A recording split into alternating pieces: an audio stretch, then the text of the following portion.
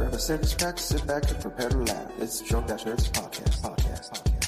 Grab a six pack, sit back and prepare to laugh. It's Drunk Dash Nerds podcast. Grab a six pack, sit back and prepare to laugh. It's Drunk Dash Nerds podcast.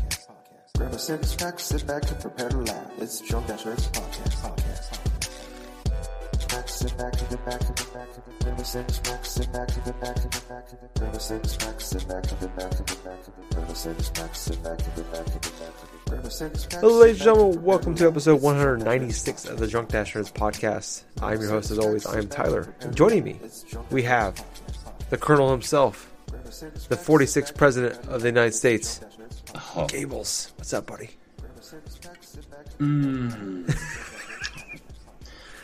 That's kind of a loaded question right at the moment. Uh-oh. This week has been sort of a roller coaster ride, to say the least. And, well, let's just say that ever since Thursday, which we all know led up to the whole launch day for the Nintendo Switch, I have been feeling, well, let's just say I've been feeling a little bit of fire in my belly. So here's the deal. I felt that by going to the Nintendo Switch launch in my local Walmart, that I was going to go walk in and essentially, wait there for probably an hour or so until the launch day would go, and probably pick up a Nintendo Switch. I called twice to the same retailer, and each time it's like, oh, hey, go ahead and call back on Wednesday and stuff like that and see if they're doing a midnight launch. So I paid attention. I did the same thing as I called and stuff on Wednesday, and I think, yeah, we're going to have a midnight launch and stuff. So here's the deal. I got my ride and stuff basically to take me out to Walmart at around 11 o'clock or so at night. I had work around 4-something in the morning. Ooh. So I had to sleep a few more hours and stuff before waking up around the designated time. And so I went ahead and did that. Go all the way to the store, and I see, there's only 2 people inside the line waiting inside this counter, which is oh, okay, it's going to be a relatively slow type of deal, It's not going to be, crowded, this and that. I mean, there were some people looking around electronics around the night. It's okay, that doesn't seem so bad. It's I get in back of them because there was nobody there, and it's okay, I'll wait here for an hour, blah, blah, blah, and so on and so forth.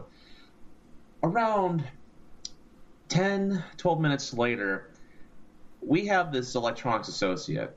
Now, this guy is supposed to be, knowledgeable inside games and stuff, and he does know some bits and stuff, but he asks myself and a gentleman behind me, it's do you guys have pre-orders? It's wait, pre-orders? No, I don't have a pre-orders. I mean, here's the thing. With our Walmart inside my local town and stuff, they don't generally do pre-orders for game launches, let alone consoles.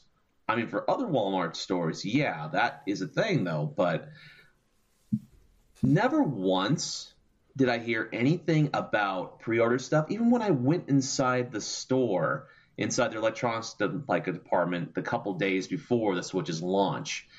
And so basically it's oh yeah, everyone else was waiting here for a long while and stuff like that. So I just went ahead and I just, gave them a bunch of the pre-order stuff right there, basically in a nutshell, they started lining up, I think I was around, I would want to say about an hour or something before the whole launch thing is supposed to thing. So it's they got there roughly around 10:30, 11 o'clock at night, right? And so the electronics associate who saw them all gathering and said, okay, I'm going to give them their names and the numbers of their bathroom breaks and stuff like that. And he basically sold every single one of what consoles they had in stock before, the whole launch date. So I could not even go and pick up a console at all because all the pre-order stuff, then that's the thing. They were supposed to have consoles pick upable without the pre-order stuff. I've heard that from other Walmart retailers too, that they were supposed to have enough supplies in order to try to give it for people offhand that did not have pre-orders. And basically this guy supersedes And anybody waiting in line, he basically got their name down and stuff like that and had them go through the whole pre-order stuff right then and there. And like as you expect, I was angry. I didn't verbally lash out or anything. I didn't like make a scene or something like that. But a guy behind me that was waiting, it's like, hey, just had the same thing that I did. It's like, hey, I called up and stuff like that, and I had never heard once about this pre-order stuff. And I looked at the guy in back of me. He's like, yeah, I didn't get any type of pre-order stuff either, And so both of us just walking out of the store, like kind of like perturbed and stuff, because here we are, like around 11 o'clock at night at a Walmart with this fucking place, which is like notoriously known to having like a lot of fucking crazy ass people there at night. And basically, I go out to my ride and stuff. We go home and stuff. It's like the people I was riding with, my parents and stuff like that, they are very angry too because of that whole situation. My mom told me while they were waiting out in the car, they were seeing people actually going out of the store with actual Switch items inside their bags before the actual release date, before the midnight launch. And so what I ended up doing is I posted a couple of comments on Facebook and stuff like that, basically just roasting my Walmart pretty much for the whole experience that happened to me on Thursday night. And then I go on to Craigslist tonight, earlier on tonight, because I thought, oh, okay, maybe somebody was going to sell some of these consoles or something like that on Craigslist locally. Oh, yeah, I say they did. I saw 2 listings inside my local area. One of them was for like $425 and stuff, right? So it's like, okay, it's like $125 more than you would get and stuff like that. Then there was another option. This thing really pissed me off right here. They wanted $750, right, for the console, a Pro controller, and a vanilla edition of Breath of the Wild. All of that, they would have gotten like a profit of at least a few hundred, if not, more, because I added up the math right there. It's like $300 for the console, $70 for the controller. That's $370 right there, plus $60. That's like $400. That's over $400 something dollars right there in value. This son of a bitch wanted to try to profit like $300 or so dollars, and the only way those 2 people managed to get copies of that fucking console was at that same launch event inside my local Walmart, which in essence made me so irate that I went through, and I'm going to do this too. I'm going to contact these sellers, and I'm going to see what they're going to fucking do. It's just made me feel kind of really like angry in types of like, this always happens like during console launches in general, where there's always the scalpers, there's always some weird ass story that comes out. But then having to experience it firsthand and stuff, some of the shady underdealings. Because here, the story gets deeper here. Inside that same line, the person that was waiting in front of me, I used to work with when I used to work at Walmart. She was a supervisor that was higher up and stuff like that. Her and her son were waiting right in front of that line and had already went through and waited, for like, I don't know, probably a couple hours or something like that. I don't know. That's the funny thing is I went to the same Walmart like around 4 o'clock that same day. There was nobody there lining up. There was nobody there waiting. Nothing of the sort. We're small enough of a community where if there's a big console launch, people don't wait there for fucking hours. They wait there. They go at the absolute last moment. And that's what everybody was doing. As soon as I was leaving Walmart, there was like about 10 or 15 people trying to go inside the same store, trying to do the same thing that I did. Oh, I can buy a Nintendo Switch and do this and do that. But another type of aspect to this thing is like communicating with one of my friends who was also at this same Switch event. And she didn't see me, ironically enough, but I was there in front. And she was telling me about all sorts of these, like, there was basically people that were outside of Walmart trying to basically scalp people out of their Switches.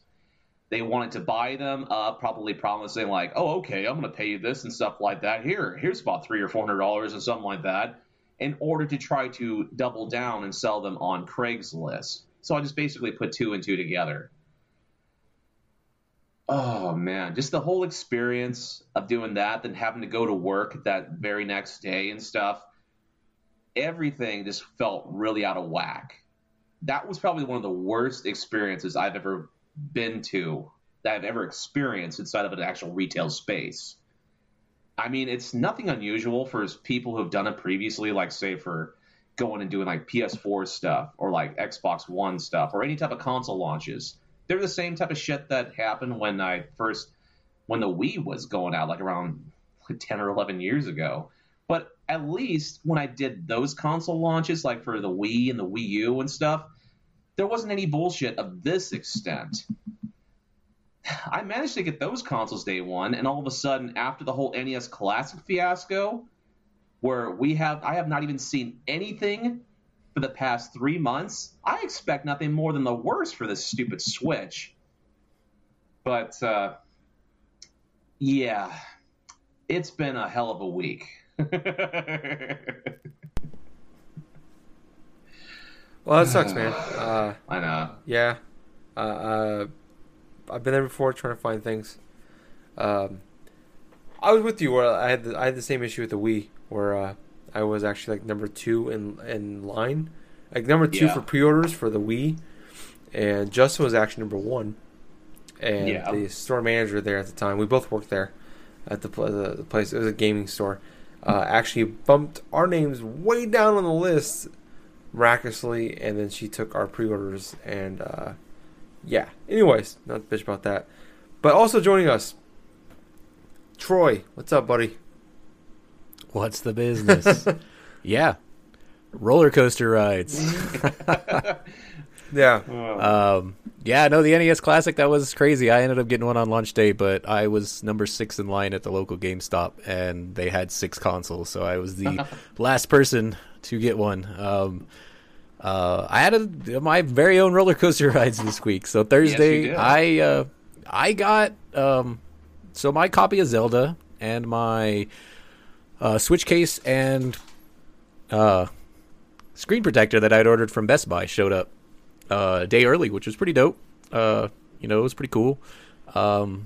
Then went through the rest of my day, and then in the evening time, I was walking home from campus and found out my motorcycle was missing. Oh. Somebody had stolen my motorcycle. So that was the downhill portion of my roller coaster ride.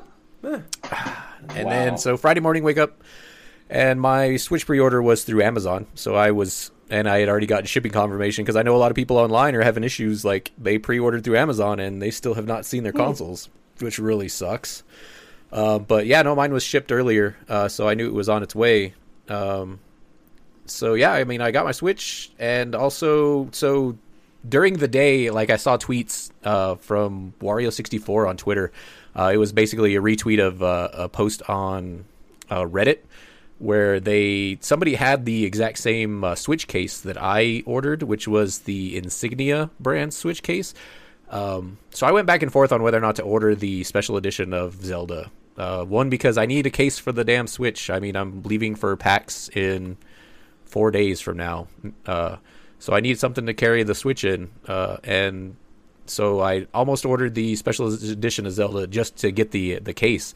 Except I'm not a big fan of the case that comes in that special edition. It's a little too loud for me. I generally like things to be a little more low-key. So I like the official Nintendo case. I think it's really nice and tasteful. There's not I think it's got like an embossing of the Switch logo on one side and the Nintendo logo on the other, but it's just black. Pretty decent. But when the time came to order it, Best Buy was out of stock, and Amazon were out of stock of the pre-orders for the official Nintendo case. So I picked this Insignia case because it looked pretty close to the Nintendo one. It's just a zip-up case. It seemed to have a little bit of almost like a protection on the outside, almost like an armor sort of situation. So come Friday, somebody tweeted out, somebody posted on Reddit that this Switch case was ill-sized. So there's a picture of a Switch in there with the Joy-Cons on it, and there's still probably 4 inches on one side where the Switch can basically move around inside of this case. Oh, no. Because it's not fitted correctly to the case. Oh no. So I was like, well, shit. So I was returning mine to Best Buy. So it worked out pretty well, though, because I got up that morning, still had to wait on the Switch to come in from the UPS truck. So I got the oil changed on the car because my wife was going out of town. And the Switch arrived, and then I went out on my business. I needed to take the old oil to be recycled at the car parts place. I stopped by GameStop, one of the GameStops in town, and they actually had the official Nintendo case in stock, which worked out really well because the only other all online they all said only available in store or only not available in store for like Target and Best Buy and all that. You had to order them, and if I would have ordered it even on Friday, it wouldn't have gotten here in time for me to leave on Wednesday. So I was like, well, shit, like I was gonna contemplate sticking this thing in a tube sock or something to protect it in my bag. But yeah, so GameStop had one of those. I actually had a few of those cases in stock, so I ended up picking that one up, the official Nintendo case from GameStop, and returned the Insignia one back to Best Buy. So I got that one in that whole deal that I had talked about the other day on the last show, where like I got all that stuff for like $83 using my Gamers Club Unlocked plus the $25 off a $100 purchase Visa checkout deal. So on the receipt for that, it's kind of funny because it like breaks everything down, and it basically took that discount and distributed across all the products. So basically that way Best Buy knew how much money to give me back. That way I wasn't taking back this, $15 case and getting the whole $15 back, even though I had gotten a discount on the total order. So I only got like $11 back on the case, which was fine. I took that $11 and put it towards 1-2 Switch. So I ended up getting 1-2 Switch for like $26 out of pocket after the case. I mean, the case was money that I had already spent. But then also on that same receipt, I was noticing that I had the money that was attributed to the Zelda game was like $37. So I basically practically paid $37 for my copy of Zelda on the Switch. On top of that, my Switch practically only costed me $279 because I filled out a survey online for my PlayStation Visa card. And in doing so, they gave me a $20 Amazon gift card, which I immediately applied to my Switch. So that knocked my Switch down from $299 to $279. So combined for the Switch and the copy of Zelda costed me like $312. Wow. So I practically paid $12 for a brand new copy of Zelda on the Switch. Nice. So yeah, I mean, I got the better end of that. I didn't get gouged on Craigslist. But yeah, I was really psyched about that. I was like, man, I really got a pretty good deal on this. It all worked out well for me. And that really sucks to brag about that after everything that Gables complained about, but I also had my motorcycle stolen, so I guess it all works out in the end. It levels itself out quite nicely, actually. It's Well, like, I'm not going to give you shit because your bike got stolen, man. That fucking sucks, man. That's even worse than what I went through, dude. So it's like, I wouldn't feel bad about the it. scalping thing really sucks, though. It really does. I know a lot of people, have had that issue with the NES Classic Edition, and the Switch seems like it may be something similar, but it also seems like there's not quite as much rarity in the Switch right now. I mean, I've seen people tweet pictures of like their Targets with still like 3 or 4 consoles on the shelf. My little brother walked into Target in Roswell the day on Friday, probably around noon, and there was still like 2 of them left on the shelf. He picked one of them up. Nice. So I mean, it seems like they've done a lot better with the supply on the Switch, which would be really nice, because then what's going to happen, I mean, I guess the scalpers are going to find somebody who's not savvy enough to go look and understand that the supply is not as constrained as they would have you believe. But ideally, the supply would be as such that these people who went and bought 3 or 4 Switches in order to try and flip them for a huge profit end up just making back whatever money they spent, because there's not that big of a demand because there's still enough supply. Yeah, that's just the thing, though. What's kind of funny is what's funny is it's like after I got off of work yesterday and stuff, my mom actually got through. Was like just telling me, "Yeah, I called Nintendo today." I was like, "What? What did you do?" And this is my 6-year-old mom, right? And she knew I was upset after going through the whole ordeal and stuff. Like, she was just telling me, "Yeah, I talked with Nintendo and stuff like that, and like basically." They said they were going to have like maybe 2 million launched by the end of like the month. Like, oh my god, oh my god. Well, basically, she was just she found out that they are going to be probably having like some other shipments close towards the end of the month, possibly, hopefully. Yeah, I mean, I advocated this with the NES Classic, and it's kind of come back to haunt me because I told people, I was like, don't spend, $200 on eBay. Don't buy one of these because they will come into stock. You will be able to get it for $60. Just hold off. Yeah. And that hasn't actually come to fruition, but I am fairly confident that the Switch will come into stock. There won't be the constraints that there are with the NES Classic Edition. You will be able to get a Switch for retail price. Yeah, and that plus the fact that it's coming out in March instead of like November or December, so you don't have that holiday push where everybody's trying to buy it for Christmas presents. Mm-hmm. So I don't think there's as much stress or as people aren't as much of a hurry to buy one now as they would be if it came out in November.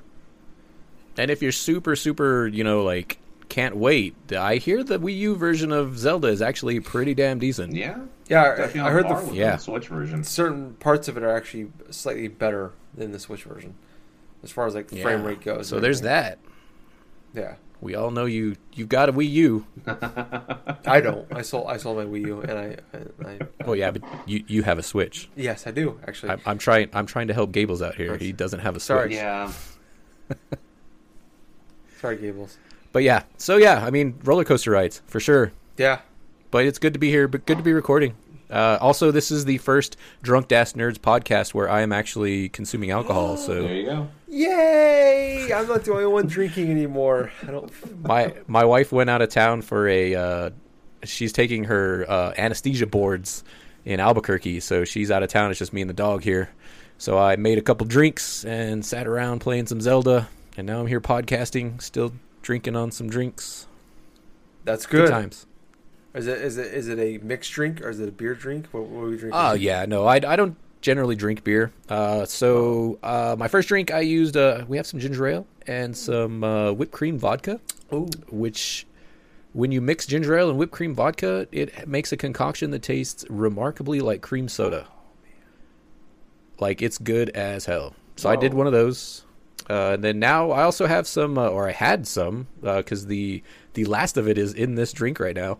I mixed some lemonade with some limoncello from Italy, genuine from Italy. When my daughters came back to the States to visit for Christmas, was it Christmas this year? No, it wasn't Christmas. It was over summer. When they came to visit, they brought back some goodies from Italy, and so I got some genuine Italian limoncello, which mixes really well with lemonade. Is the drinking age in Italy like 10 or something?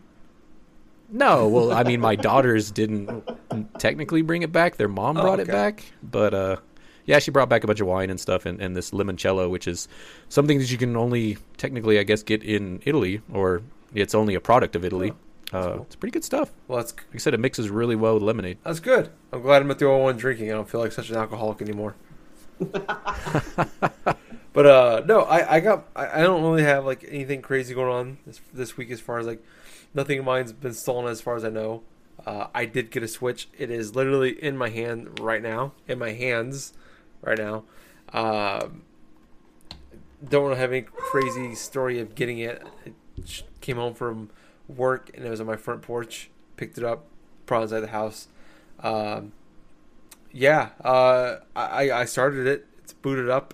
I played like 45 minutes of Zelda. I shouldn't have. I should have just gone first because I don't really have anything to add on to this. Yeah, because there's no way I could top any of you guys' stories for the week as far as that goes. I got Employee of the Month for my company. That's pretty cool. There you go. That's big. That's big. I mean, not as big as not getting a Switch or motorcycle being stolen. And then was it like the next day that you were complaining that you hate work? Yeah. Ironically.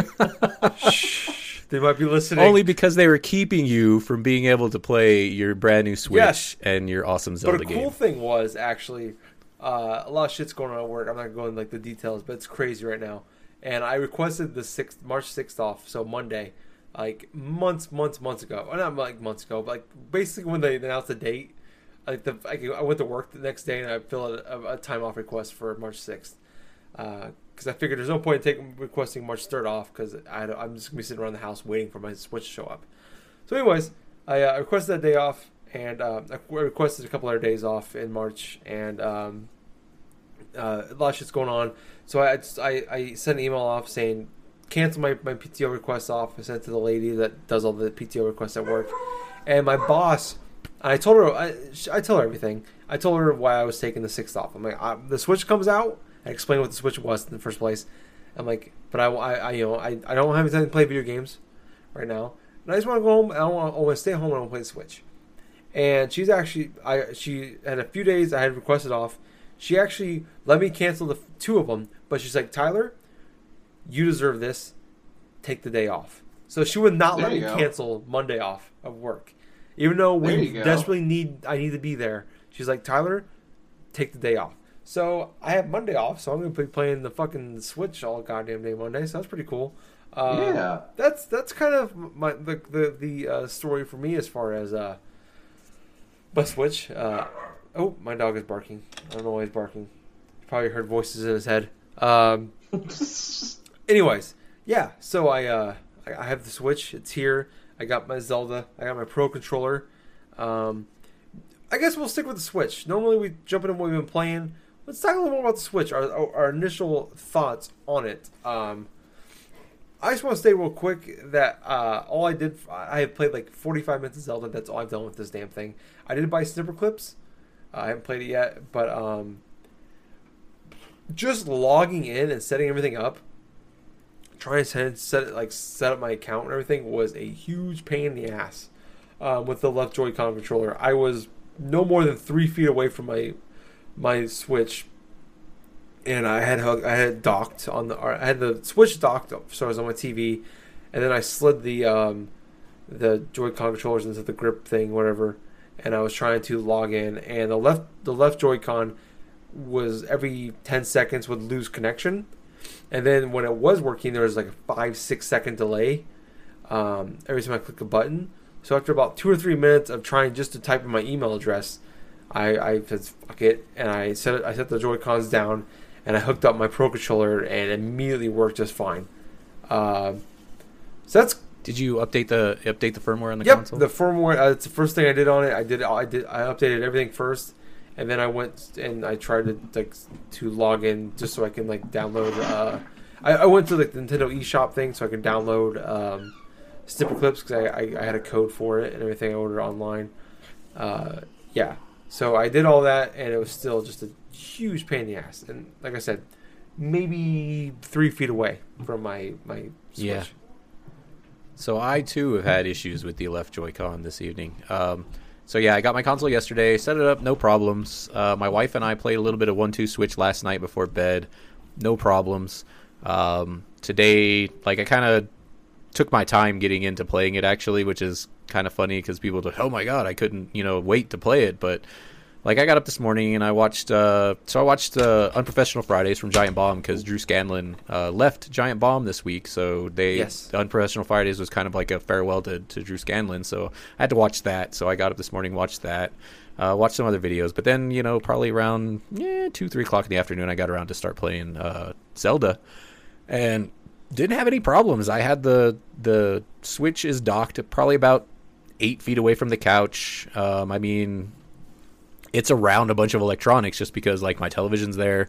It's actually right next to the subwoofer for my sound bar. There's a lot of shit over there. It's kind of hard to, because I know Nintendo had put out some guidelines don't have it around all these electronic equipment, and don't have it near your aquarium and stuff like that. Don't have it around any living organisms. Don't have that. Yeah, so but I didn't have any issues in that first hour and a half, 2 hours. But then, time came, fed the dog, then went for a walk to go get some pizza for myself because I needed to eat as well. And the dog needed a walk, so we went to go walk to get some pizza. Came back, and we weren't recording for another hour or so. So I made myself a drink, sat down, and started playing for about 45 minutes or so. And I had repeated issues with the left Joy-Con. Just issues where, it would either continue running in a direction, which would be bad in certain situations because I was near the edge of a cliff, or coming up close on a what are they called? Bokoblins? Yeah, I think that's is that how you pronounce that? Close enough. Bokoblins. Anyway, I was coming up on one of their camps, and I'm trying to sneak up on them, but now all of a sudden Link won't stop. He just keeps moving, or like he's standing still and there's guys moving around and they're about to see me and I can't move because the left Joy-Con is completely unresponsive. The right Joy-Con works fine, but the left Joy-Con is completely unresponsive, and it's like, this is kind of ridiculous because it's literally, I measured it out. It's only like 8 to 10 feet away from the Switch console. But I did have the surround sound on, so maybe there was some interference coming from because it's a wireless subwoofer, so maybe there was some interference there, but still, that's kind of disheartening and kind of crap. Yeah. And I don't have a Pro Controller, and I won't buy a Pro Controller just to fix this issue because, like, in my opinion, spending $70 to fix something that was wrong with the console as it came is a big no-no in my book. Like, I mean, if it was an instance of, well, yeah, I just want to have a Pro Controller, that's a different story, but I'm not going to spend $70 to buy a controller to fix the controller that came with the console. Yeah, that's fair enough. I bought one because just looking at the Joy-Cons when they first announced the Switch or showed it off in January, I was like, yeah, I'm not going to use that. But I'm happy I went ahead and decided to buy the Pro Controller because it was, I was after about 5-6 minutes of trying to just type in my email, I was ready to fucking smash my Joy-Con controller, at least the left one, because that was frustrating. Yeah, so after we recorded last week's show and Gabe and I had the conversation about that left Joy-Con issue, Justin actually reached out to us and said, well, they're having issues with the right Joy-Con as well, which from everything I've read, they do have intermittent issues, but everything that I've seen shows that left Joy-Con is the largest culprit. It Right. loses signal way more often than the right Joy-Con does. Even though the right Joy-Con may drop signal on occasion, the left Joy-Con is far more prevalent. And in my experience, that is absolutely the case because the right Joy-Con has worked flawlessly. Because once the left Joy-Con stops working, I'll fiddle around with the right Joy-Con just to make sure that the game hadn't, wigged out, and it all works fine. Yeah. So yeah, I'm anxious to see what Nintendo has to say about it because Nintendo hasn't put out an official statement on this yet. They did put out the thing where it's just like, here's what you can do to prevent issues with it, but it's just like you said, it's just an asinine amount of things you have to do. Yeah, well, it's like, like, don't have it near electronics. Well, guess what? Where most people are going to have this is at least next to their television, if not, other consoles and, routers and God knows what else. Like, I mean, this is a part of your entertainment center. Yeah. I'm not going to set it on my nightstand next to my bed and run a 9-foot HDMI cable to my television, like that's just not going to happen. Yeah, the only thing is basically is just like sit in a corner by yourself within handheld mode, and you shouldn't have any issues. Hopefully. Yeah, no, I mean, from what I understand, everything in handheld, and I actually haven't played it in handheld mode yet, but from what I understand, it works flawlessly in handheld mode. Yeah, even the game itself performs better in handheld mode than it does on the TV. That's kind of interesting. I mean, I agree with you. That thing should work as intended if you're going to slide the Joy-Cons onto that freaking grip switch that they got there. But that's just really weird that Nintendo would just go off and say, "Oh, hey, you want to make sure that you want to make better use." I don't imagine that's their official fix for it. I think that's their way to try and mitigate it. I think I hope that they're still investigating it, trying to figure out what needs to be done. But I hope whatever they figure out needs to be done, they are willing to do. If that means replacing everybody's left Joy-Con, they need to make that right. Agreed. They need to not tell me, hey, you need to go buy this new Joy-Con. They need to be like, here, send us your Joy-Con, and we'll send you a new one at the very least. Because, it's kind of ridiculous. I mean, they have a history of doing that for, say, if a game had a game-breaking glitch or something like that. The last time I can think of that is Metroid Other M, but I agree. That should be a thing where they should be taking people's Joy-Cons and stuff if it's a widespread issue like that. Yeah, of course. Yeah.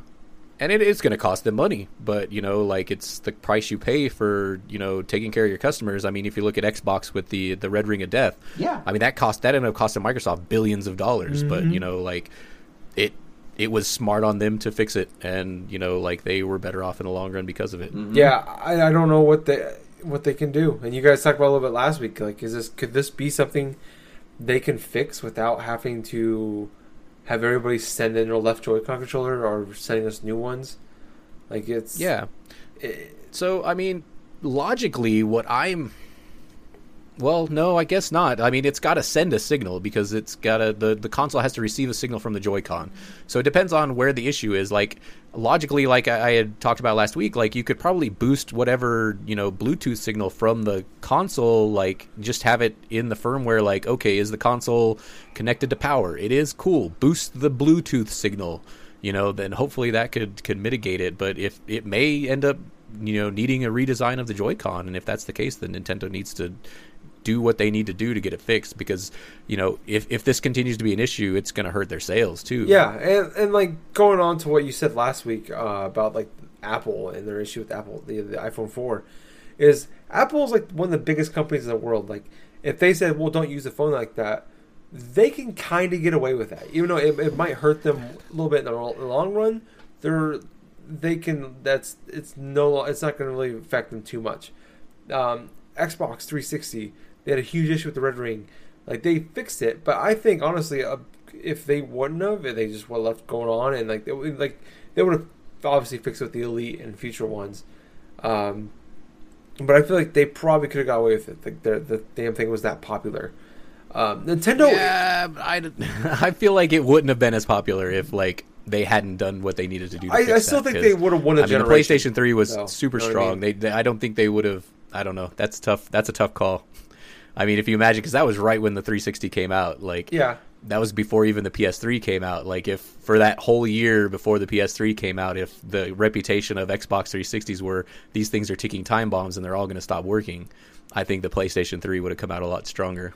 True. Maybe there's a good argument you can have there either way. I mean, I went through 9 360s, so I know. But I mean, Nintendo is in a point in time right now where they can't afford, like, this thing has to be damn near perfect, I think, for them really to succeed. And coming out right now with like not a very good, like they have a one good game coming out. Really, it was Zelda that anybody cares about, which you can buy another console. Nothing really coming out for a while, at least until Splatoon comes out in the late summer. Like this thing needs to. You can't really have any negative publicity with it, so I'm curious to see like if and how they can fix it and what they do about fixing it. Like, are they gonna, like, if this is? I hope it's something they can just fix with an update. I don't want. I want it to be as easy as possible, and I root for Nintendo. I am a Nintendo fanboy.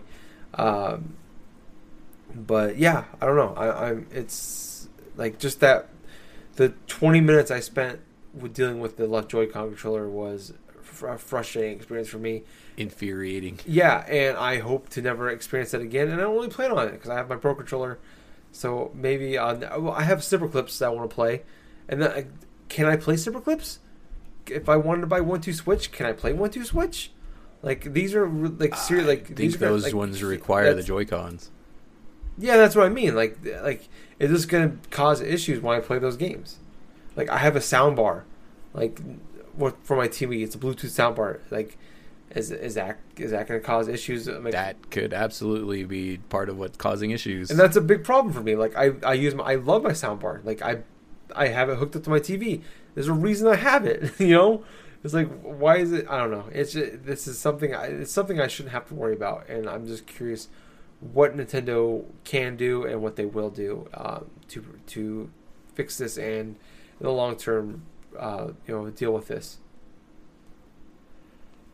But for shizzle, yeah. Anyways, we are decent lengths of the way into this podcast, and really haven't actually talked about anything as far outside Nintendo. You said we talked about everything. Yeah, we talked about a lot, but we haven't really jumped into kind of like the meat and potatoes. Do we want to see what Gable's been playing? Or? Yeah, that's what I was going to try to jump into awkwardly. Gables, outside of waiting inside of Walmart's, what have you been playing? I've only been really playing one game, and that has been Pokken Tournament on the Wii U. There you go. Now, here's the thing.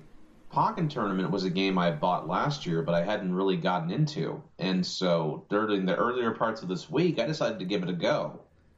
So far, it's kind of an interesting fighting game. I mean, it's not, like, readily as, say, on the lines of, say, a major Tekken or maybe a major Street Fighter game, but at the same point, the gameplay is fun enough to where I'm constantly going through and experimenting with what I want to try to do moveset-wise with my character of choice so far, Blaziken. And so far, I'm really enjoying my experience. It has a sort of weird fighting system where it switches between a 3D fighter and a 2D fighter, where it's kind of jarring at first. Because basically it goes into things called phase shifts, where you begin the match where it's all in like a open sort of 3D perspective, and you basically have to use some combination of moves. It could be a grab, it could be like a projectile attack that's going to do something called a phase shift. And when it shifts, it can shift into a sort of a 2D sort of fighter where it's, the side fighter type of stuff, like a classic fighting game style. And basically what I have been starting to do and stuff is I've been trying to learn little basic combos with Blaziken, try to see what other types of moves that I can do with them and stuff. And it's been a real good joy in order to try to progressively learn how this battle system is. And the thing about it does have a learning curve. It took me at least a solid like an hour and a half or something like that to really get accustomed to how the game played. But afterwards, it just feels natural for me to go through and just play it. On the other hand, what I don't like about the game so far has been pretty much the story mode aspect of it.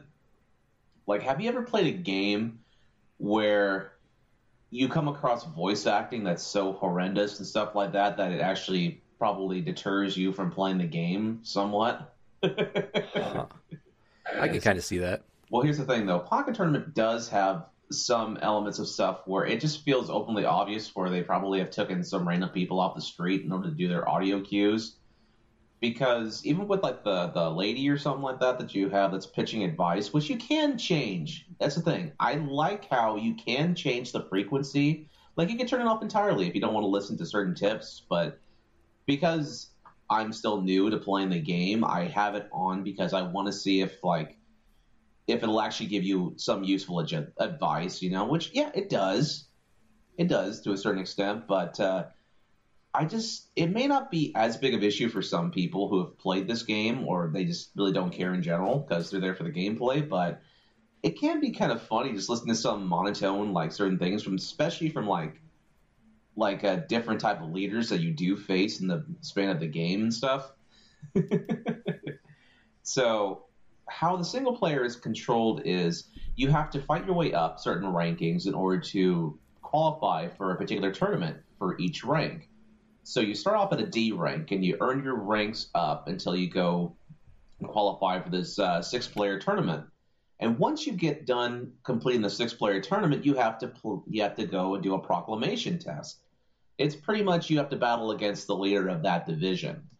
And once you pass it, you qualify for the next division. And so currently I went through D class and C class, and I'm on the B class thing right now, but I haven't started any type of rank ups because I wanted to try to level up my Blaziken to the extent where I can power it up so I would have a little bit more easier of a time during some of these fights, because it doesn't kid around when it says the difficulty will spike up when it comes to some of the higher classes. So what I'm doing is I'm leveling up my Blaziken to where I want to try to get the strategy stat a little bit higher up, because that's just the thing that it has you do. Whenever you level up, you put a little skill point in a particular stat. There are 4 stats. You have attack and defense, which are like regular in terms of like RPG development and stuff, but you also have strategy and synergy. Each have their own like different types of perks and stuff. So my Blaziken obviously is like an offensive type of fighter. So with that, I have the attack stat higher than everything else. So I got like 13 points in attack, like around 10 in defense, and like around 6 in synergy, 7 in like strategy and stuff like that. I'm at level 30, I think, and I've played like about a good solid 55, 56 matches. So I'm around like 3.5 hours to 4 into this game. I'm enjoying myself, but at the same point, I want to see what else is more available because I'm not really enamored with the game itself, but I am enjoying the gameplay of it.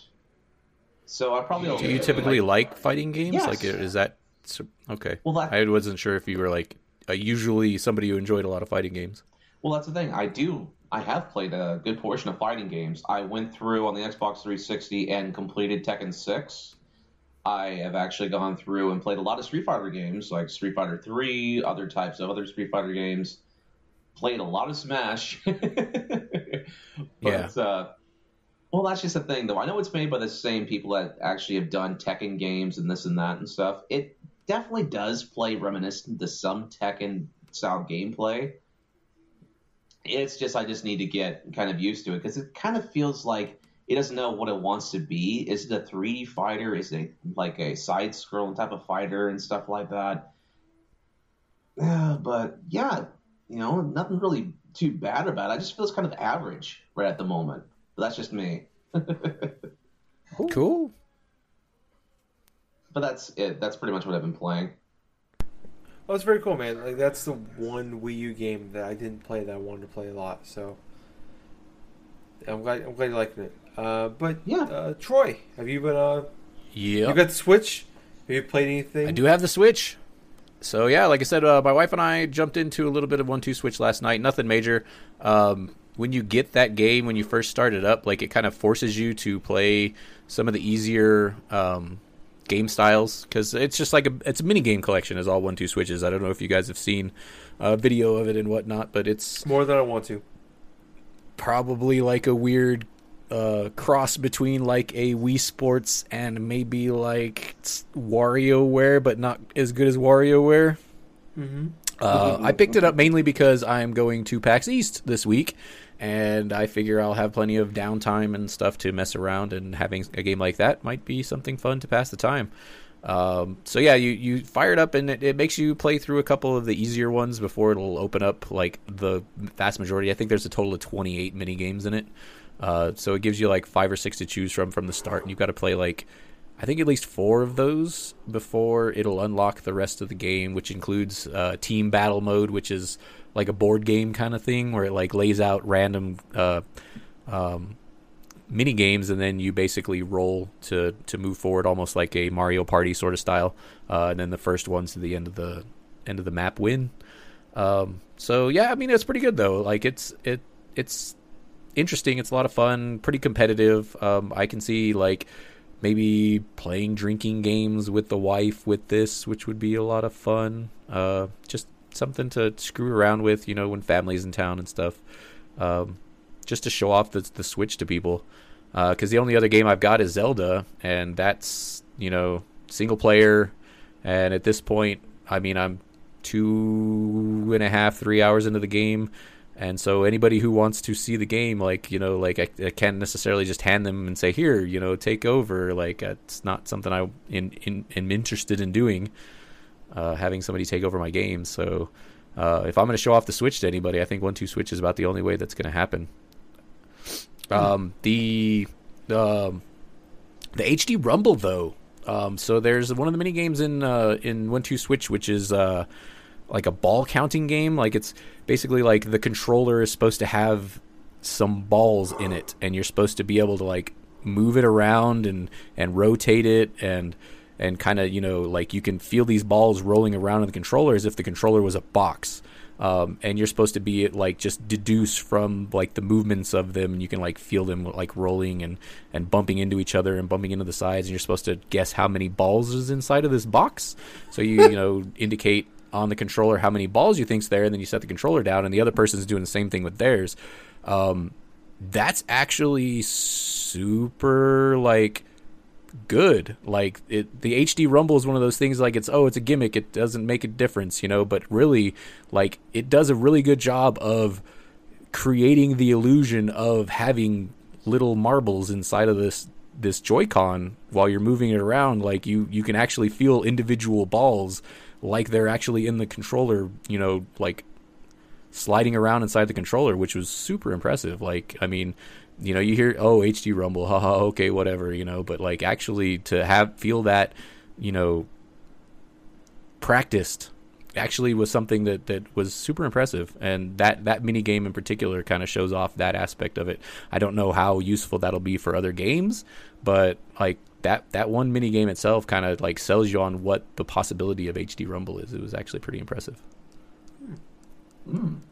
So yeah, but Zelda is the other game that I've been playing. How is that so far? I am really enjoying it. You say you're about 45 minutes in? So, like, I mean, what have you done so far in the game? I finished that. I woke up. I finished the first shrine, and that's about as far as I got. Okay, I just finished my second shrine, and kind of did a little bit of exploring in the area, trying to figure out the way to get to the other two shrines. So basically, when you wake up and you meet this old guy, and then you kind of get called to this hill, and you get to the hill and find out that it's like this long dormant tower, and this tower shoots up into the sky, and this is basically how you unlock the map. I mean, anybody who's played an Assassin's Creed game or any other game, recently, any other open world game kind of gets this concept of you get on this tower, it unlocks a chunk of the map. Yep. Unlike those other games like Assassin's Creed, it doesn't like throw icons on the map. Like, it's up to you to actually look around and see things, and it's like, oh, that's interesting, and you can mark it, and then you make your way to it. Like, it's not like throwing down icons. These are the million things you can do in this area. So yeah, the opening area is, I don't remember, it's the plateau. Do you remember offhand what it's called? The Great Plateau. Yeah, the Great Plateau. And just this one chunk of the map is pretty substantial. Yeah. Like, it's a good size little chunk of the map. So, I mean, ostensibly, there's another, 5, 6, 7 other chunks of the map. So, I mean, the size of this map is probably going to be pretty huge. What are your thoughts of the first 45 minutes? I'm liking it. As far as, like, one thing I love a lot, and is like when you leave the little temple area you're in at the beginning, when you wake up and you get to the cliff and it like spans out and the music hits. I fucking love that music.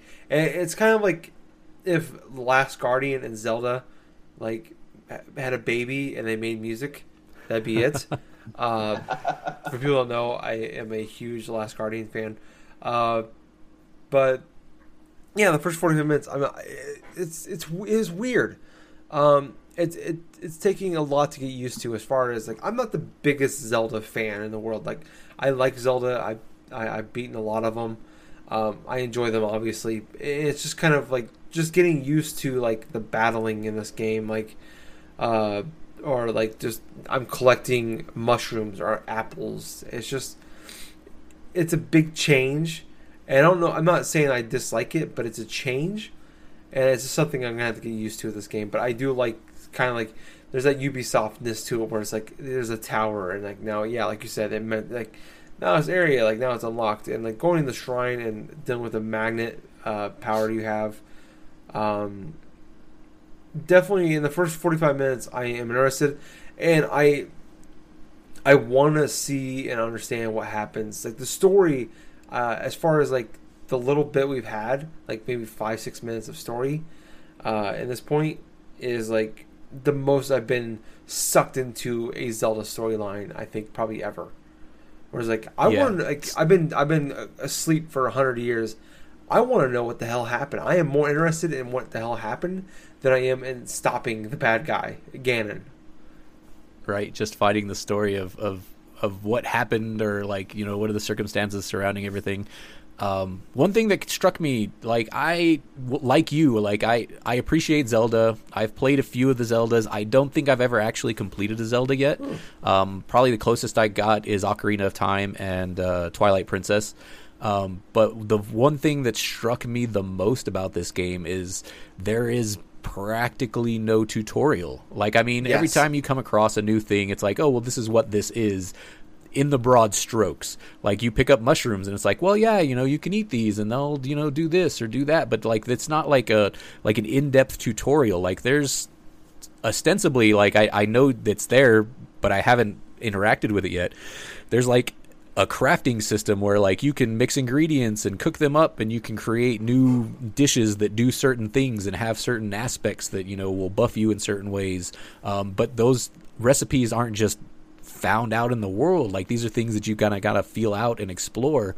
There's not, like in Ocarina or Twilight Princess, the first hour and a half where they like, you know, carry you through a bunch of weird scenarios, you know, just trying to teach you the mechanics of the game. It's almost as if you've just been dropped into this world. Like, I'm kind of feeling everything out, kind of like I don't know exactly how I should be doing things, and that's kind of refreshing for a Zelda game. Most Zelda games are very hand-holdy in the first couple hours of the game, you know, and this one is absolutely not that. It's just like, here, you're in this world, kind of explore and figure out what's going on your own. On my way to... no, I'm not going to say what I was going to say. It might be a little spoilery. There was... Okay, going to the second of the shrines on this landmass that you start out in, I came across an enemy that kind of took me by surprise, and to this point, like, I don't know how to deal with this enemy, to the point that I had to find a way to skirt around where this enemy was located, because I am pretty sure anything that I have cannot do any damage to this enemy, and it killed me in one shot. So like already in the first, you know, hour of the game, I'm already like finding areas where it's like, well, maybe I'm not quite prepared for this, you know, and that's kind of interesting, you know, and I'm interested to see where it goes. On the music front, so one thing that I found was really interesting, I think when you first you activate that first tower, there's this concept of, and it may have actually happened before that, maybe when you get the little Shrika tablet or whatever, but this like distilling, have you seen that term, distilling? And it's like this giant rock that's like hanging above, and it glows blue, and then it like drips a little drop, but the whole time it's building up this, and it says, oh, we're distilling something. And I was joking around with myself, I was like, haha, they're making some whiskey, but literally like all that comes out of this is like a single drop that drops down onto your little tablet. But the whole time that it's like quote unquote distilling, it's like making this like do do do do do do do do do do do do, and then like it just drips on the tablet, and there's like no, and it's building up that whole it's a classic Zelda tune where it's like where it culminates in the do do do do sound, like if Link had just found a new piece of a heart container or something. Like, I think that's where that sound comes from. But it's funny because it has that build up, and it's a really familiar build up, but it doesn't do the end piece that I'm accustomed to from a Zelda game, which is kind of funny. It like takes the traditional Zelda music and kind of twists it around, which is really crazy. And I noticed that exact same thing too, actually. Like, that last little do do do do part is missing. I love that. Yeah. It's like, because in my mind I've been trained to like, oh, I know this, and it's like, wait, no, that was different. Yeah. And that's a cool thing about this game. That's the point I forgot to mention, is that like everything feels different in this game, and the music won for sure, but also the lack of tutorial. Like, I went through and I started playing Twilight Princess last year, and they re-released it for the Wii U, and I beat it when it first came out for the Wii, and like I could not get into that game. Like, I put like 8 hours in it, and I still felt like I was like in tutorial at certain points. It's like I play the game, and then it's like, oh, we're still introducing you to new things in this game. It's just like, how many hours into this game do I have to play before it's finally like, it's the game? And it's as much as cool as Zelda can be, and once you get out of that tutorial point, it's pretty awesome. But it's just, when you're stuck in it, it's just annoying. Like, it treats you like a child, and I love that too. Like, you feel like you are Link for the first time, maybe ever, in a Zelda game, where it's like, you don't know what the hell is going on. Like, you just woke up, and it's like, you've been asleep for 100 years. Shit went bad. You got to figure it out, what happened, and also fix it at the same time. And I love that idea of this game. Do you know what it really reminds me of, though? It reminds me of the original Legend of Zelda, like a reimagined Legend of Zelda for the NES. Because everything, that's probably the closest comparison. Whenever you guys were talking about this, it just gives me back to the closest thing it reminds me of, and the only thing I can think of is the Legend of Zelda for the NES. because it did almost exactly sort of the same type of concepts, like no tutorials whatsoever, basically putting you in a gigantic overworld and stuff like that, where you had to figure out bits and pieces and stuff like that. This is the full realization of what The Legend of Zelda is supposed to be, not like how modernized and how everything else turned to be, like with the past couple releases, like, say, Twilight Princess or Skyward Sword or something like that. But I'm excited to try to play that whenever I get around to it. Yeah, I'm super impressed so far. Like, I think it's really good, and I mean, it's getting amazing reviews, like near perfect scores all over the place. It's pretty crazy. Yeah, and I'm happy because I talked about this a while ago, but this is easily Nintendo's biggest game they've ever made, and it goes way off the beaten path of Nintendo games. And it was like, you're excited at one point because it's Nintendo and what they can do with this open world environment, like that probably no one's ever done before. But at the same time, you're concerned because they've never done this before. And I'm happy to hear that going based off reviews, like they knocked it out of the park. So I am definitely excited about jumping into this game. We didn't even know that Zelda was going to be a launch title until the announce in January. Yep. Can you imagine a world where the Switch launches and Zelda is not the launch game? Like, imagine if you took Zelda out of the launch lineup. Like, what would there be to sell that console? Like, I mean, honestly, and I think it was a Forbes article that I read that described Zelda as the best example of a system seller at launch since, like, Mario 64. That's true. Like, never before has there been a game that sold a system at launch the way Zelda sells the Switch. Yeah, and that's something I've actually I thought about recently. Like a couple of days ago, I was just like, I probably would still be buying the Switch right now at this point, but I probably wouldn't have bought a game for it. Maybe Silver Clips I would have bought.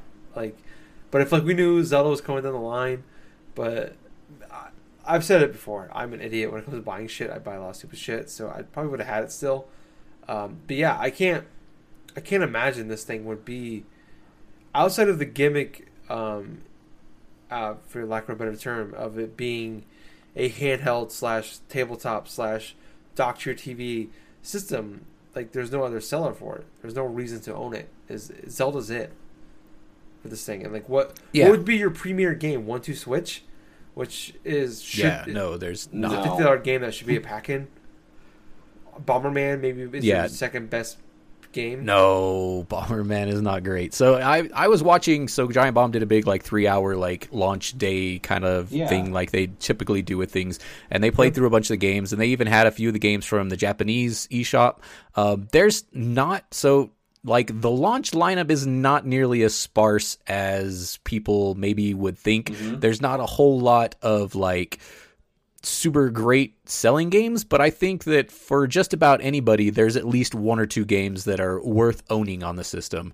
And then they recently had their Nindies Nintendo Direct thing, where they kind of talked about a lot of the indie games that are going to be coming to the system within the next few months or so. And there are some seriously good indie games that are on the way for this system. So I mean, I guess if your idea of a good system is one that has a constant flow of AAA games, then you may find yourself disappointed in the Switch, even in the long term.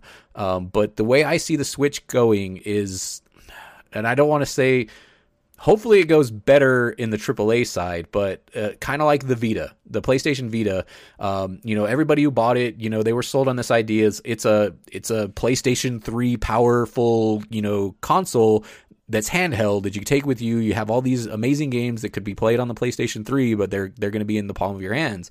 And Sony kind of didn't end up delivering more than a handful of games that were of that caliber on the system. But what the system did become was the place to play a lot of indie games, a lot of the JRPGs and these type of games.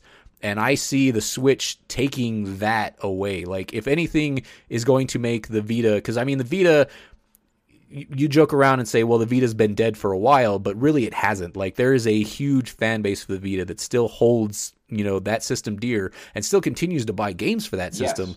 Yes. But if anything is going to drive developers away from putting all those quirky little indie games or or the JRPGs and stuff like that, I think those are going to all migrate to the Switch because the Switch is more powerful and more versatile.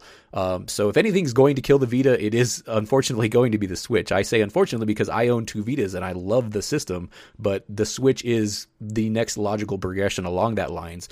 But once again, unless Nintendo can infuse it with at least a healthy amount of AAA coverage, even if it's just first-party AAA games, they're going to have trouble because a lot of gamers, that maybe aren't as nuanced or whatever, like that's what they want. They want those AAA games. There's a lot of gamers. I mean, you see it all the time with the PlayStation Plus lineup when they're giving you indie games and people are just up in arms that they're not getting all these, $60 AAA games for free and they're getting all these crap indie games. Well, who wants to play these indie games, So Nintendo's kind of got an uphill battle if they can't, get either third-party AAA to jump on board and or to keep a steady supply of first-party AAA games for the thing.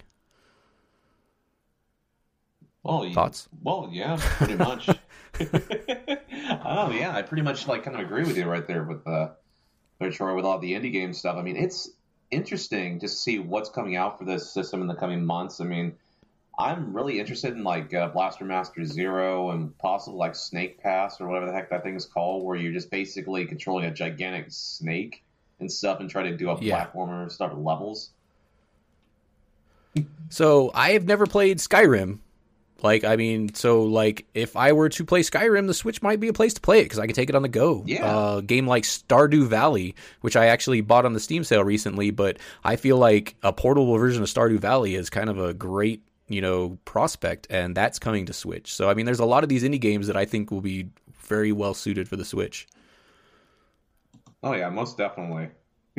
And I'm not trying to imply that Skyrim is an indie game, but it's a AAA game that people are like, oh, well, you can play a game that came out in 2008, but I am one person who never played that game, so maybe having it on the Switch might be the place that I actually end up playing that game. I know, I kind of feel the same. Tyler, you're quiet. Yeah, he is really quiet all of a sudden. Let me try to see if I can add him back up to the group call. I think he actually dropped. Oh, did he drop out? I think so. Let's see if I can get him going. Oh, wow. Yeah, he isn't here. What did I miss?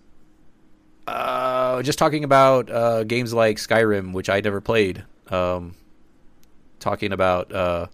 So yeah, I've never played Skyrim, so maybe the Switch will be the place where I play that. A game like Stardew Valley, which is a great indie game that's coming to the system that I own on Steam, but I think a portable version of that would be great. I remember thinking that the Vita version would be great to play, but it's, as far as right now, hasn't been announced for Vita, so that'd be something that would be a great game for the Switch. So I mean, as long as Nintendo can, I don't know if you heard it, but if they can't, keep a steady flow of AAA games, I think a lot of gamers are really going to be disappointed because that's what people want. I think, I personally am fine with a console that has just a bunch of really good quality indie games and a few, say the Nintendo AAA games, coming each year. But I think core gamers and a lot of people are going to be really upset about that. I don't know if you heard me talking about that. Did you? No, I missed that part.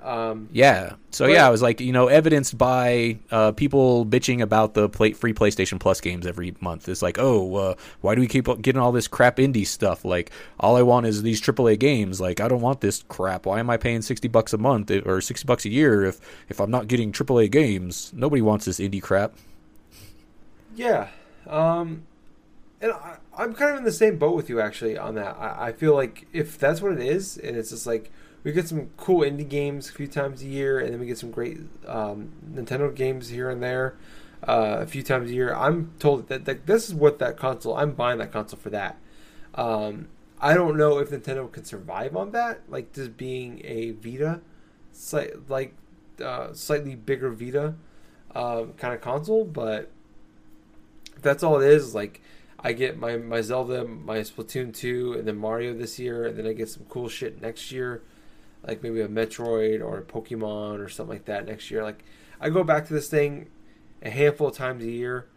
I'm okay with that. Like, the Wii U, that's what it was for me. I went and I picked it up a handful of times a year. The only thing that sucked was the last year and a half of it being out was after Mario Maker came out, there was no point in having it.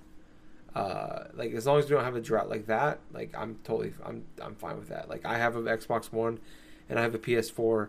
I have a computer. If I really want to play games on it, I can play games on my computer. I don't want to, but I can. So I have several solutions as far as like gaming goes for me. I'm just kind of curious what they're going to do or attempt to do to make this thing bigger than what the Wii U was. And I think right now, I think what the gimmick with the, like I said earlier, that lack of a better phrase, I think the gimmick for this thing is stronger than what the Wii U was. And also the name title. The name for this thing is way better than the Wii U. The Wii U is a terrible name. Oh, yeah. Yeah, I think the Wii U did suffer from being like that confusion. Is like, oh, well, is it just an add-on for the Wii that I already got? No, that's not the case. It's a new console. And I think, they've kind of taken the good parts of the Wii U and kind of blown those up. Like the gamepad was a good idea, not well implemented because you can't go more than 10 or 12 feet away from your console before it loses signal. So they basically took this good concept from the Wii U and made it the new console. It's like now you can pick it up and walk out the door with it. I've been kind of throwing I don't know if you remember the hashtag Game Changer Vita commercial back when the Vita was coming out, where the guy was sitting at home playing MLB The Show, and it's like, oh, you got to be to work, and if your boss isn't going to ride you like a donkey or whatever, you need to get out the door. So he transfers his save to his Vita, and then it shows him walking through San Francisco playing MLB The Show. But like that was the promise of the Vita when it launched. It's like, oh yeah, right, you're going to be able to take your games with you when you're done, or when you got to go, and that may have kind of weirdly worked in some cases, but not so much because you had to transfer saves and transfer it to the cloud, re-download it, and it was typically indie games that allowed you to do that. The AAA games on the Vita didn't really, I think you had transferring with some of the Metal Gear games, and MLB The Show was about the only other game that you could actually physically transfer your save onto the Vita and continue playing, but it wasn't a seamless process by any means, whereas with the Switch, it's literally just you click the damn Joy-Cons on, pick the console up out of the dock, and you're gone. And I mean, everything just, seamlessly carries over. So basically, the Wii U is not the Switch is not only delivering on the promise of the Wii U, it's delivering on the promise of the Vita. Yeah. And that's something we've talked about, I've talked about in the past. It seems like this isn't necessarily, the Switch isn't necessarily a new idea, but it's them going all in with, in a better way of what the kind of the Vita remote play and all that, what we thought it would be. And that like you said, that's a good point too with the whole idea of taking MLB The Show on the road on the road. The problem with that though is you also had to buy a copy of the Vita version, plus the PS3 or PS4 version, so that was $80 you bought the bundle, or $100 you bought them separately. So this, the whole idea is, the idea sounds great, and I hope it works out well. I think the software is going to be the biggest. And it's fair to say it's been the biggest concern about Nintendo since the GameCube. Is the software going to be there in the end? And it's really the third-party software, and so. But I think they've got a solid foundation now, with the Nindies that they've announced and the indie games that are coming to the console. I think it's a solid foundation. I think that this is going to become the de facto. It's going to unseat the Vita. As much as I love my Vita, it's going to unseat the Vita. It's going to be the place where all the JRPGs go. It's going to be the place where all those little quirky indies go. It's going to unseat that, and in my opinion, that's a good thing. Those games are amazing games. I'm not, stuck with my nose in the air it's got to be AAA or nothing. These indie games, the quality of indie games that have been coming out has just been phenomenal. Mm-hmm. And to know that they'll be coming to the Switch where I can take them on the go is pretty awesome. Yeah. And, right now I think it's a solid start for the Switch with Zelda. My concern is, a month from now, 3 weeks from now, what are we gonna be doing, and what are you gonna be doing in May, June, July? Those in between months is something they got to work on. That's been the biggest problem with them, is filling in those gaps, and maybe the Virtual Console can be a big help with that, and also the Nindies. Like I said, I think right off the bat, I'm really impressed. With the hour I've spent with it, I've definitely agreed playing a lot more of this damn thing. Hopefully, over the next few years or so. But I do, before we wrap up the show, we're going a little long with some of the stuff. I do want to talk a little bit about Horizon Zero Dawn. I picked that up. I got that. I actually bought it digitally. I put about 4 hours into it at this point in time. People don't know Horizon Zero Dawn. It is a open world like game that takes place like at least 1,000 years in the future, if not more.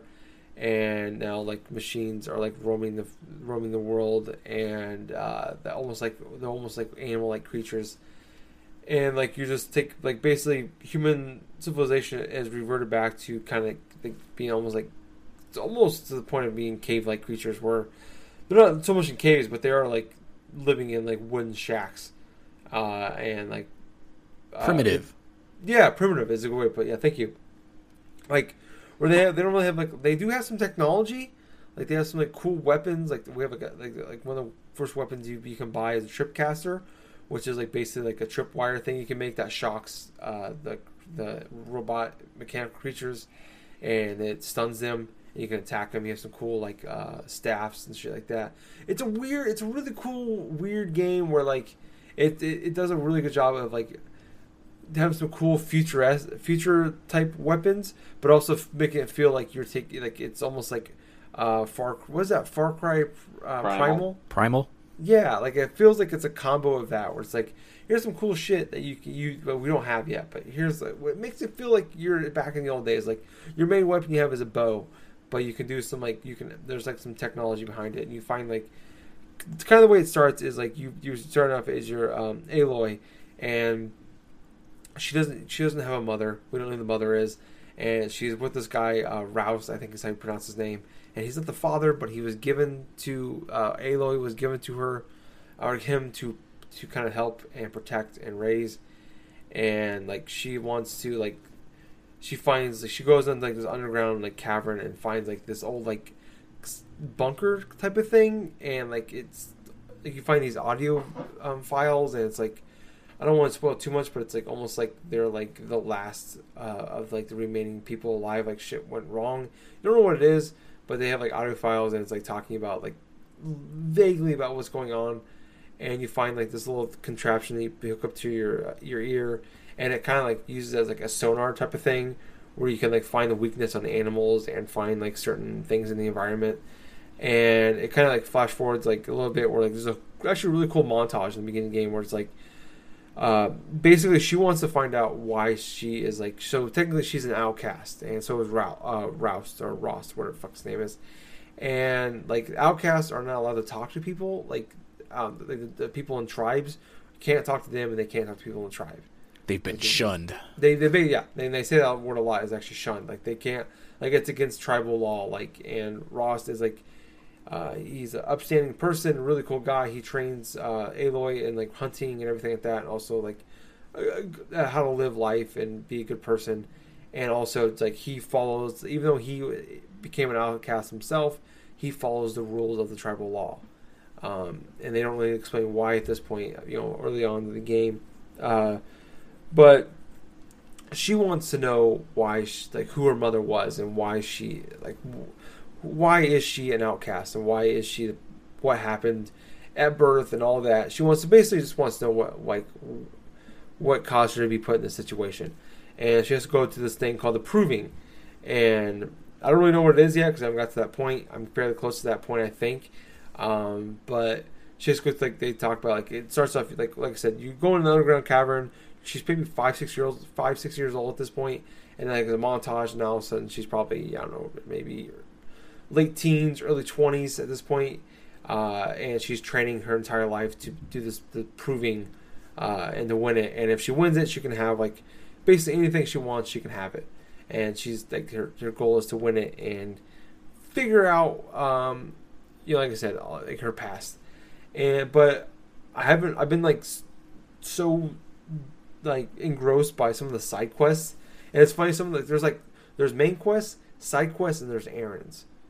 So there's a whole different a lower notch of side quests where hey, this person, like this guy's daughter is missing. Go find this daughter. And like, oh, okay. You know, just like it's like they're like shorter like versions of side quests. But I've been so sucked into like every single side quest I find or errand I find. I've been going out and doing those things, and like there's like a leveling up system. It's definitely like you said, Troy, a few weeks ago, where it's like there is a lot of Far Cry in this game. Yeah. As far as like, they definitely have taken a lot from like the upgrade system and like the overall building of that. But I feel like the overall gameplay itself is not. It hasn't from that, but the overall gameplay is so it's really good. Like the creatures that you fight, like I've only dealt with a couple of them. It seems like they're kind of like the easy ones. Like I'm still in like the first main area, which is I feel like there's not really much of a tutorial in this game, but I would feel like this is like as far as like a normal game progresses go, this is a tutorial area where these animals are easy to kind of like figure out and also defeat. But I love like that there's some Dark Souls elements to it where it has like a combat rule you can do, and even though you're fighting maybe two of these creatures at the same time, it's not easy, you know. Like you gotta like aim your shot. You can't just like shoot with your bow and arrow like wildly and stuff. Like it's like you gotta take your time. You gotta dodge. You gotta like you gotta do things.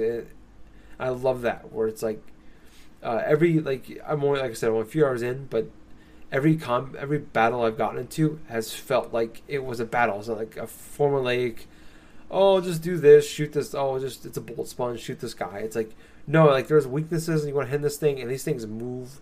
They're fast, and they jump around like crazy, and like you gotta just hit them just right. When you hit them in like the critical hit spot, like you hit them like there's one of these creatures like you hit them in the eye, and that's like the kill, basically a one hit kill, or one of them has like a gun on the back of it, it's like right by its tail, and you can shoot that off and knock it off, and basically like it can still charge at you, but as far as like long range damage goes, it's useless. And just like knocking that off or whatever, it feels good, and I love how tense every battle is right now. It's not like Dark Souls hard, but there's definitely I can see some of the Dark Souls or Bloodborne in it. From that, like they definitely taken a lot from that combat. And that's kind of that combat system, and I hope it sticks up. But I face a couple other. I faced one other bigger creature that's in the story. I don't want to delve too much into it. I'm slowly progressing the game. I'm playing when I can, but so far about 4 hours in, I am definitely interested, and I love quite a bit what I played of it, and it's definitely living up to the hype as of this point for me. And I hope maybe a little more. I'll hope to play a lot of it this coming week, and I'll talk a little more next week, maybe with some more in-depth details. But yeah, early impressions. I'll be interested to see how you balance both Horizon and Zelda at the same time, because they're both like ostensibly, I mean, from everything I've heard and seen, they're similar games, and they've been directly compared. Obviously, there are major differences between them, but so. Like, everything I've heard about Horizon, it's amazing, and I intend to play this game. I am psyched to play it, but with school situations and life situations as they are, I cannot afford to spend the time to play that game. I cast my light with Zelda because I was getting the Switch, and also I've got probably, 10, 12, 15 hours of time in airports and, waiting in line at PAX and in hotels and stuff like that in my near future. So Zelda seemed like a better bet for me, that I would actually have time to play it. I look forward to jumping into Horizon probably, after graduation for sure, because like everything that I've heard and seen of it looks amazing. The story looks super, great, but I just think it'd be really funny, to see how you are able to balance between these two games. Yeah, that's something I've been trying to figure out for the last few months now. And I still don't know how quite I'm going to do it, especially with Mass Effect is a little under 3 weeks away at this point. Yeah, I'm not sure. You're going to be busy. Yeah, I don't really have time to play the game anyways, so trying to play 2 games that are 40-plus hour long games minimum. As Tommy Lee Jones said in the movie Firebirds to Nicolas Cage, boy, you going to be busy as a 3-peckered goat. Yeah. So I'm gonna do what I can. A thing I did last year actually when Doom and Uncharted 4 came out, like the same, like within 3 days of each other, is I rotated games every day. I'd like, okay, today's Uncharted day, next day's Doom day. So I might try to do that, but these are totally different games where those games were like linear. And they're all super long. Games. Yeah, those games are like, I beat those games in like 15 hours a piece. These games are way longer than that. Going to be like 60 plus hours for all 3 of these games. Yeah, so I don't know what I'm going to do. Crying seems like a good idea right now. That's not going to help you beat these games. No, it's not. I'm going to lose time because I'm crying instead of playing games. I don't know. It's something I'm going to play by ear. If anything, I might just pick one and stick with it. And at this point, it might be Horizon. I've talked about in the past, like I am way more. And Horizon was like my second most anticipated game of 2017, only behind South Park. So, and so far, it's South Park might not be coming out in 2017. So that's hey, a good point. Yeah, so it might end up being my most anticipated by default. But yeah, I don't know. So far, Horizon's living up to the hype, and it came out a few days earlier, so I got a head start on it. So that might be the game I go to and stick with for at least the time being. Maybe I'll play the Switch finally in like fucking June or something after Mass Effect. I'm done with Mass Effect. I don't know. Who knows? We'll see what happens. I look forward to hearing the balancing act that you have in your near future. Yes. Yeah. I'm looking. Yeah. It's a weird situation where like I'm happy the Switch is out. Like I've been wanting to play the Switch for a long time, even before I knew it was the Switch. But it's like when I finally got it, I'm like, yay, cool. Like I don't have fucking time to play this damn thing. And also, Horizon's here, so I have even less time to play this damn thing. It's a weird situation to be in as far as gaming goes. First world problems. Yeah, no, it's really funny. Like, I mean, 2-3 years ago, this time of the year, you might get one decent game that's expected to last you for the duration until summertime. But like August. So far this year, we've had 4 or 5 super strong titles drop this early in the year, and more than half of them are like meaty games. Like they're not 5-6 hour campaigns. We're talking 50-60 hours, you know. So yeah, it's kind of a weird glut that we've got going on right now. It's kind of interesting. I mean, probably the best time ever to be a gamer. Yeah, or best or worst depending on time. But yeah, it's not over. Like you look at like May, we have Prey and Injustice 2 coming out. I mean, those probably will be shorter games, but it's there's a lot of shit coming out around the corner, so it's never ending. But you know what? I'm gonna go ahead. I think I might wrap up the show at this point. We're going a little long. We didn't jump into really into the news, but that's fine. We will have something to talk about next week, at least. But if you want to hear more from us, we are on Facebook. We have a page and group. It is Drunk-Nerds. So check us out on there. On Twitter, it is @DrunkNerdsPod. So follow us on there. And on Twitch, we're Drunk Nerds Podcast. They finally let you change your name, but I've already created an account and I've already been like pimping it out for the last few weeks. So I'm not gonna go back and change the old thing to the new name. We have a new Twitch account, Drunk Nerds Podcast. Check us out on there, and also on YouTube. We are Drunk Nerds or Drunk-Nerds. I'm sorry. So subscribe to us on there and like our some of our videos. The podcast goes up on there. You might know because you already listened to the podcast on YouTube. We are also on iTunes. Majority of you listen to us on iTunes, but that's the case. Whatever. Anyways, if you listen to us on iTunes, leave us a review. Preferably 5 stars. 4 is fine as well. Anything less, don't even waste your time. Just don't even bother. No. All reviews are good as long as they're honest reviews. That's very true. Yeah, as long as they're honest reviews and they're above 4. mean, if you want to give us 3, 2, or 1 star, that's fine. But tell us why. Like we want to know where we can improve. Mm-hmm. If we need to clone Gables and just make a second podcast where it's just 3 Gables recording a podcast, we'll do it. We'll figure it out. The 3 Gables cast. Yeah. We'll figure it out. Like we'll make it happen. So I won't be here next week because I will be at PAX East. But the good news is I will be back the following week with plenty to talk about. Oh yeah, it's true. Yeah, that's good. I forgot about that. That goes on all weekend, doesn't it? Yeah. So I fly out on Wednesday, and I land in New York Wednesday night. Then Thursday we're driving to Boston and then Friday, Saturday, Sunday is PAX. And then Monday, I fly back to New Mexico. So, yeah, I'll be gone for most of the weekend. But yeah, should see lots of stuff. I mean, I've got appointments to see games, and so yeah, I should have plenty to talk about when I get back. And then I'll have spent plenty of time in Zelda, so I'll be able to report back on that. So I'm gonna miss you guys next week, but hey, you guys, the show must go on. You'll be doing much cooler things than what we typically do. So I'm excited to hear in 2 weeks we're doing. And also, before I forget, I will be on the Talking Ship podcast coming out sometime next week. Well, I guess not next week. It's technically Sunday when this comes out. So sometime this week, I will be on there. We'll be talking Terminator Genesis.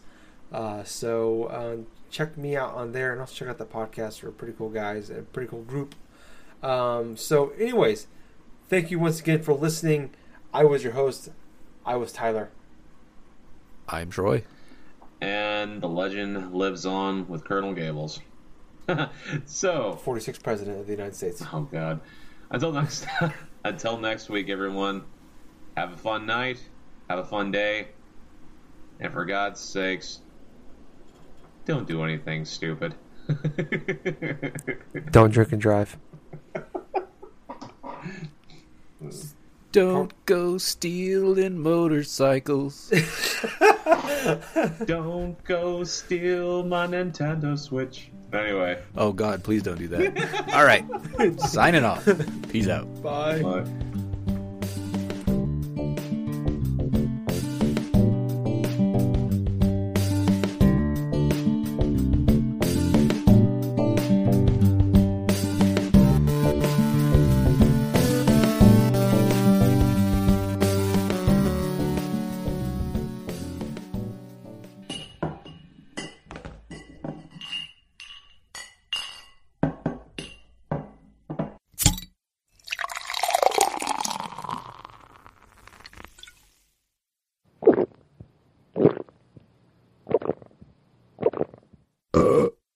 Excuse me.